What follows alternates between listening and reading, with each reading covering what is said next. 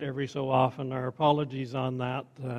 We're still working through technical glitches there, but it does help you focus on the words that, it might not be there in the next second, so I better remember what it is. Our message today, gone to pot. No, not that kind of pot. Gone to pot, like the potter in the wheel pot. God's mercy in warning and our resistance. First section, change your mind. It can be easy or hard to change our mind depending whether or not we want to. A young second lieutenant at an army base discovered that he had no change when he was about to buy a soft drink from a vending machine. He stopped a passing private and asked him, "Do you have change for $1?" The private said cheerfully, "I think so, let me check."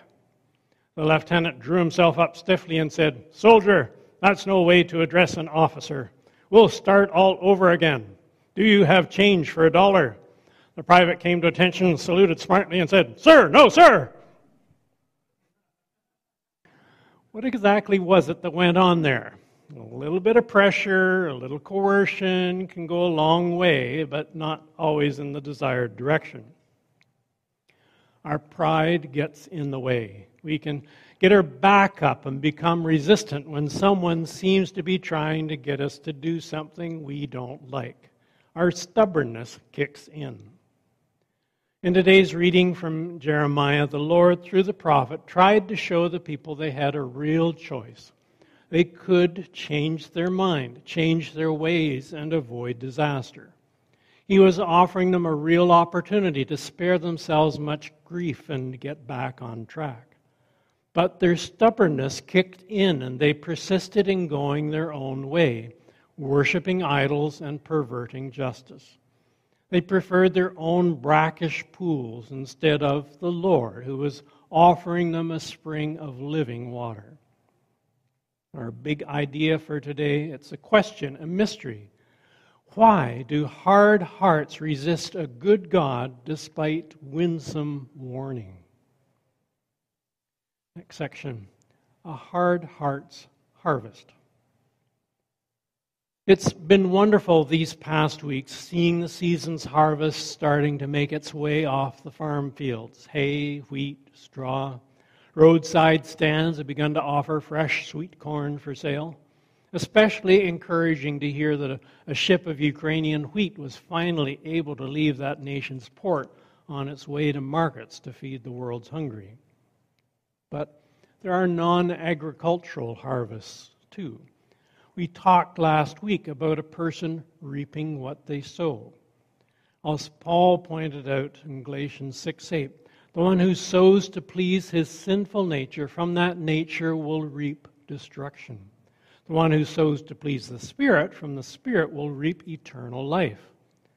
Let us not become weary in doing good, for at the proper time we will reap a harvest if we do not give up. The problem is, it doesn't come naturally to do good. What tends to come naturally, what pleases our flesh, is to do good to ourselves, to be selfish, to foster our own comfort and feed our appetites. See the way the Lord describes the hearts of the people of Judah in Jeremiah 18:12. But they will reply, "It's no use. We will continue with our own plans. Each of us will follow the stubbornness of his evil heart." That's a bit of a stock phrase with Jeremiah, the stubbornness of the evil heart. Back in chapter 13, the Lord had the prophet conduct an object lesson. He bought a new linen belt and wore it for a while so others saw it. Later, God told him to pack in a crevice in the rocks, and so he did. Many days later, God sent him back to retrieve the belt, but the fresh linen belt had been ruined by being sunk in the ground. It was completely useless. 13:8. What was the moral of the enacted parable? Well, God was about to ruin the pride of Judah and Jerusalem. 13:10. These wicked people who refuse to listen to my words, who follow the stubbornness of their hearts, there it is again, and go after other gods to serve and worship them will be like this belt, completely useless. Pride and selfishness are ruinous, wasting. Back to chapter 18. This phrase, each of us will follow the stubbornness of his evil heart. We see various harvests from these stubborn evil hearts in this passage. The first harvest is plans, 18:12. But they will reply, it's no use. We will continue with our own plans. Because they've turned away from God, where did those plans have them turning to? Towards other gods. Verse 15.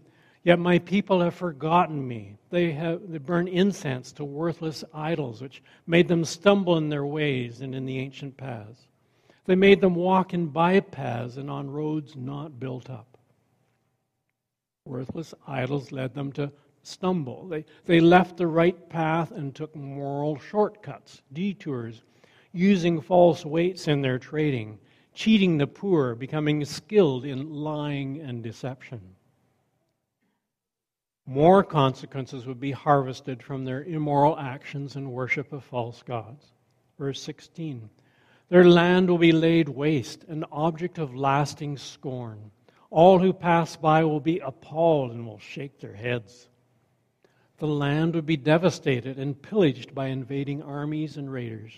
Passers-by would scoff and hold God's people in contempt for what had happened. Another harvest they would reap would be exile. Verse 17. Like a wind from the east, I will scatter them before their enemies. I will show them my back and not my face in the day of their disaster. Not only would God scatter them to other lands and send them away as prisoners to Babylon, he had refused to answer them when they cried out on the day of destruction.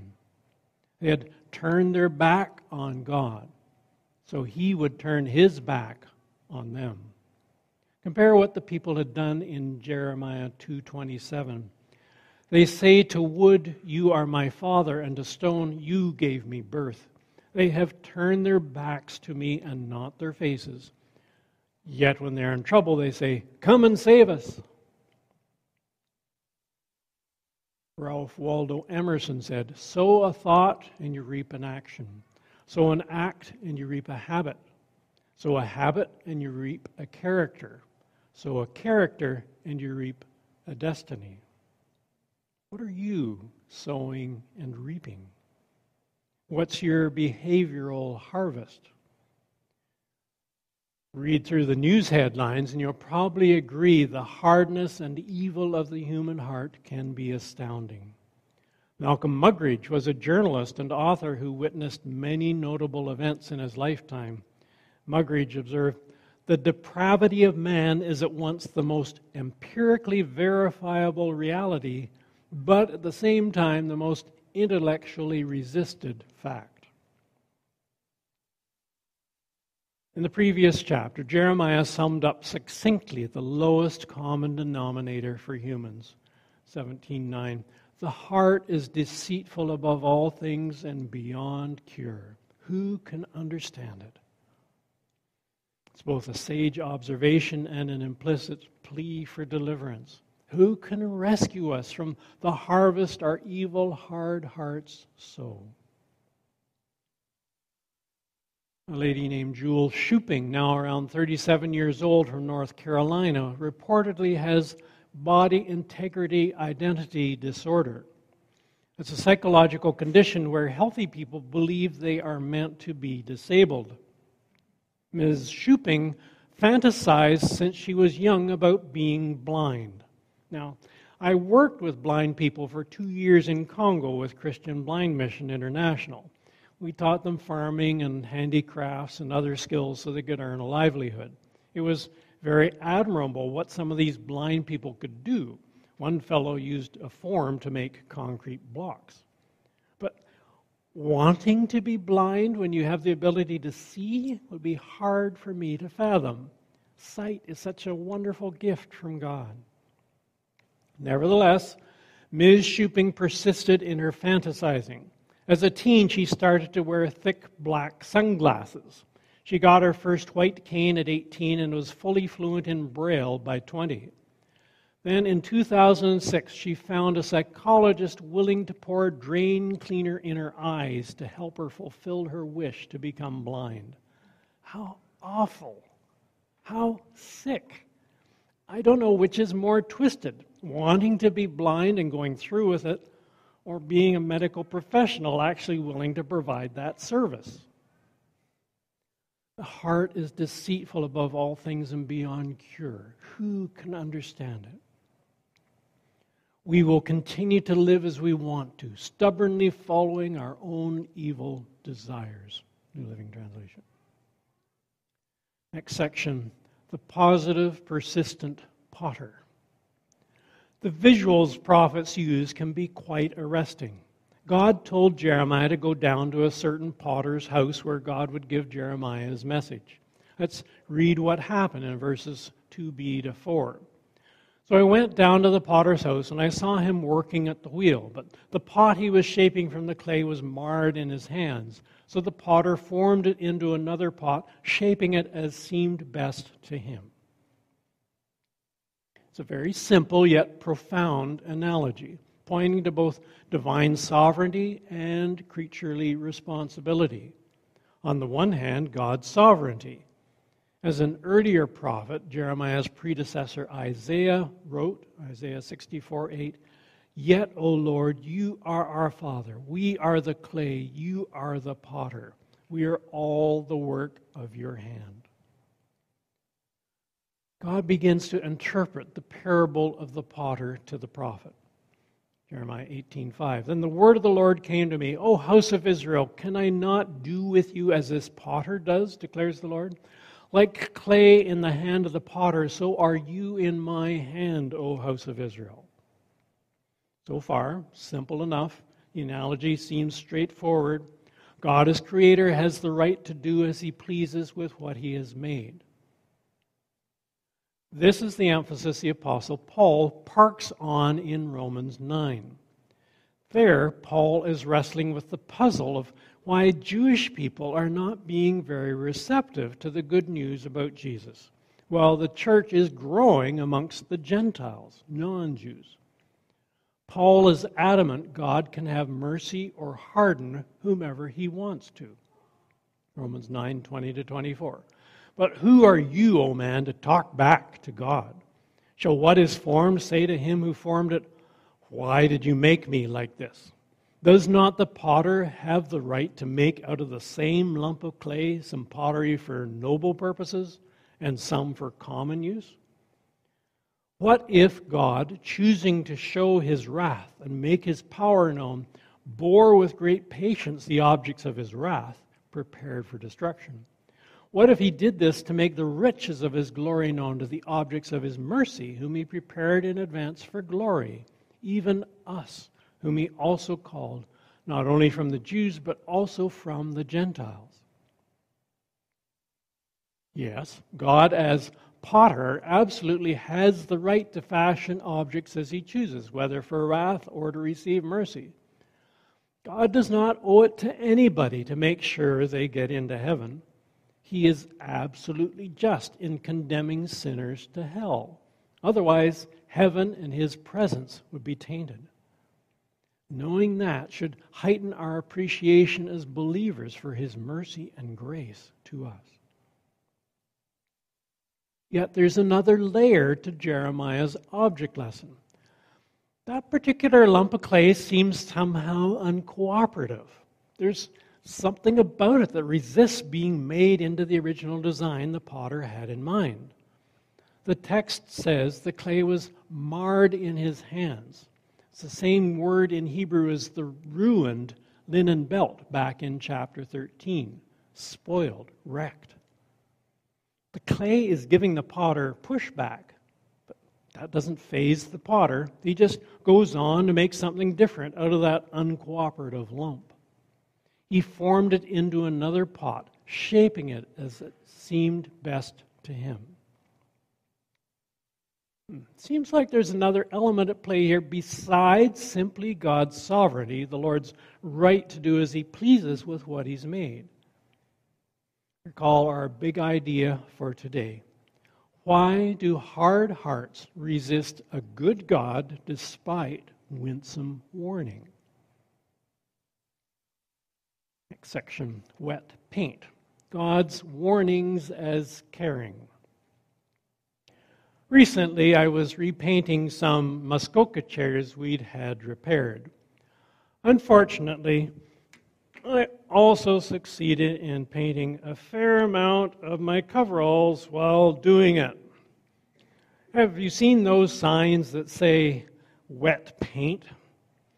They are not invitations to have you leave your fingerprints on the freshly painted wall. The sign is a warning placed there with a benevolent purpose, namely to spare you the grief of accidentally getting paint on your hand, your body, or your clothing, and consequently on whatever else you touch. Jeremiah was continually showing people wet paint signs, as it were, not to make them feel startled or bad, but to spare them grief. God's purpose in warning us about evil is benevolent. He's warning us because He cares about us and wants to spare us the grief that comes as a result of transgressing His ways. Is designed for loving human relationships and community, and is designed for meaningful divine human fellowship. Look closely at the if-then pairings in verses 7 to 10. If at any time I announce that a nation or kingdom is to be uprooted, torn down, and destroyed, and if that nation I warned repents of its evil, then I will relent and not inflict on it the disaster I had planned. And if at another time I announce that a nation or a kingdom is to be built up and planted, and if it does evil in my sight and does not obey me, then I will reconsider the good I had intended to do for it. God is sovereign. But that doesn't mean He's dealing with merely passive agents. We're not robots. The clay can be uncooperative. It plays an active role interacting with the potter. This clay has a mind of its own. Here we get into the mystery of the interplay of divine sovereignty and human response. If He announces a nation will be built up, but it does evil and is disobedient, He will reconsider the good He had intended for it. Is God being fickle or wishy-washy? Does He change His mind on a whim? Is He arbitrary and temperamental like the gods of the Greek pantheon? You want to catch Him on a good day, as it were? No. God is faithful, trustworthy, true. He can be counted on. He keeps His word. Numbers 23:19. God is not a man that He should lie, nor a son of man that He should change His mind. Does He speak and then not act? Does He promise and not fulfill? Yet, God is making the point that He is responsive to human willingness. Our choices are not predetermined or robotic. They are real choices. Love is not coerced, but a free response of the creature to the Creator. Mind you, human fallenness and original sin get in the way of mortals even wanting a relationship with God. We need His Spirit to regenerate us, to awaken us and give us that capacity. We were dead in our trespasses and sins before the gospel came along. God is a communicating God. The prophets and apostles and Jesus in His teaching ministry were all vehicles of God's revealing Himself, making His ways known so we could have our sins identified and forgiven and come into a relationship with Him. His warnings through the prophets are wet paint signs to help us for our benefit, to spare us the grief sin would trap us in by its consequences. Jeremiah's words to his countrymen reveal the fairness and mercy of a just, holy, revelatory God who genuinely cares about them and wants what's best for them, rather than just letting them stumble blindly on their way. Hear verse 11. Now therefore, say to the people of Judah and those living in Jerusalem, this is what the Lord says. Look, I'm preparing a disaster for you and devising a plan against you. So, turn from your evil ways, each one of you, and reform your ways and your actions. The goal is not perdition, but salvation, not condemnation and death, but repentance and life. Turn from your evil ways. Reform your actions. It's a stern warning, yes, but underneath is a loving desire for people to come to their Maker and be healed. Along the lines of Ezekiel 33:11, say to them, as surely as I live, declares the sovereign Lord, I take no pleasure in the death of the wicked, but rather that they turn from their ways and live. Turn from your evil ways. Why will you die, O house of Israel? God gets no jollies out of consigning anyone to hell. There's no pleasure for him in that at all. A pernicious puzzle. Now, let's say you know some idiot or prankster is going to come along and sit in those bright yellow Muskoka chairs you just painted. Even if you put up those large wet paint signs, would you be pleased? What might your attitude be towards individuals that would do that? And do you even bother putting up the wet paint signs if that's how they're going to behave? Yes, God is sovereign. Yes, humans have a degree of free will and are responsible for their actions, as Judas was still responsible for betraying Jesus. But God still has foreknowledge of events. All time is but a fishbowl from God's perspective. He can see the beginning and the end. He can look at it from any angle he pleases. Space-time is his construct. He knows those mischief makers are going to come along and sit in the chair, wreck the paint job. Does he still put up the wet paint sign? That's exactly why he's commissioned Jeremiah to be his spokesman to a rebellious people. He's still going to warn them regardless, even though he knows they won't heed his words. Verses 12 to 15. But they will reply, it's no use. We will continue with our own plans. Each of us will follow the stubbornness of his evil heart. Therefore, this is what the Lord says. Inquire among the nations. Who has ever heard anything like this? A most horrible thing has been done by virgin Israel. Does the snow of Lebanon ever vanish from its rocky slopes? Do its cool waters from distant sources ever cease to flow? Yet my people have forgotten me. They burn incense to worthless idols.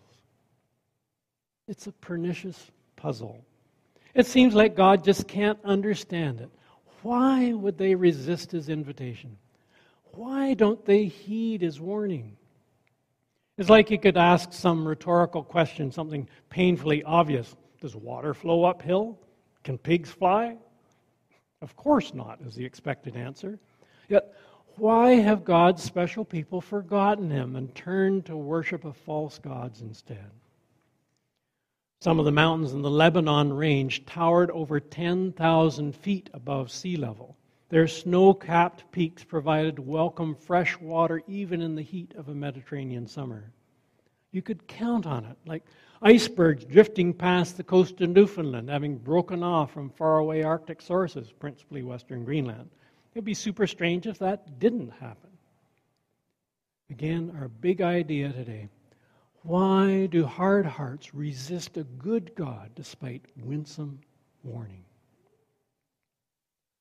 So focus not on the warning, but see beneath it to the yearning of the Lord for his people to take heed and come back to him, to destroy their idols, to start loving their neighbor as he'd instructed them, to care for others the way he cared for them and wanted to spare them catastrophe. There are parallels in the New Testament. Jesus explaining to Nicodemus both how God so loved the world, and that verse we all love, John 3:16, but also warning 2 verses later, John 3:18, whoever believes in him is not condemned, but whoever does not believe stands condemned already because he has not believed in the name of God's one and only Son. See Jesus' tears as he weeps over the city of Jerusalem that's rejecting him. Luke 19:41. As he approached Jerusalem and saw the city, he wept over it and said, if you, even you, had only known on this day what would bring you peace. but now it is hidden from your eyes. Hear Jesus' invitation in Revelation 3:20. Here I am. I stand at the door and knock. If anyone hears my voice and opens the door, I'll come in and eat with him and he with me. Jeremiah knew the Lord is the spring of living water, 17:13. Why do we persist in rejecting him and hewing our own broken cisterns that can hold no water, 2:13. I close with a response one of our congregation wrote on their membership application in response to the question, how did your life change after you received Christ? This person recalls, I remember feeling immediately lighter and an intense sense of joy. Even though I was very young at the time, I can still remember the place, the weather that day, and how I felt after. My life changed more dramatically in my 20s as I sought to follow Christ as my Lord and not just my Savior. I see His hand at work in my life daily as He demonstrates both His attentiveness to the smallest details and His capacity to sustain me through intensely hard times as well. Let's pray. Lord, it is so true. You are the potter, we are the clay. Our lives are in your hands. Forgive us for the times we resist your touch, your nudges we kick against the goads. Show us the idols we have yet to let go of. Thank you for your great mercy and patience and your grace in fashioning something beautiful for your glory.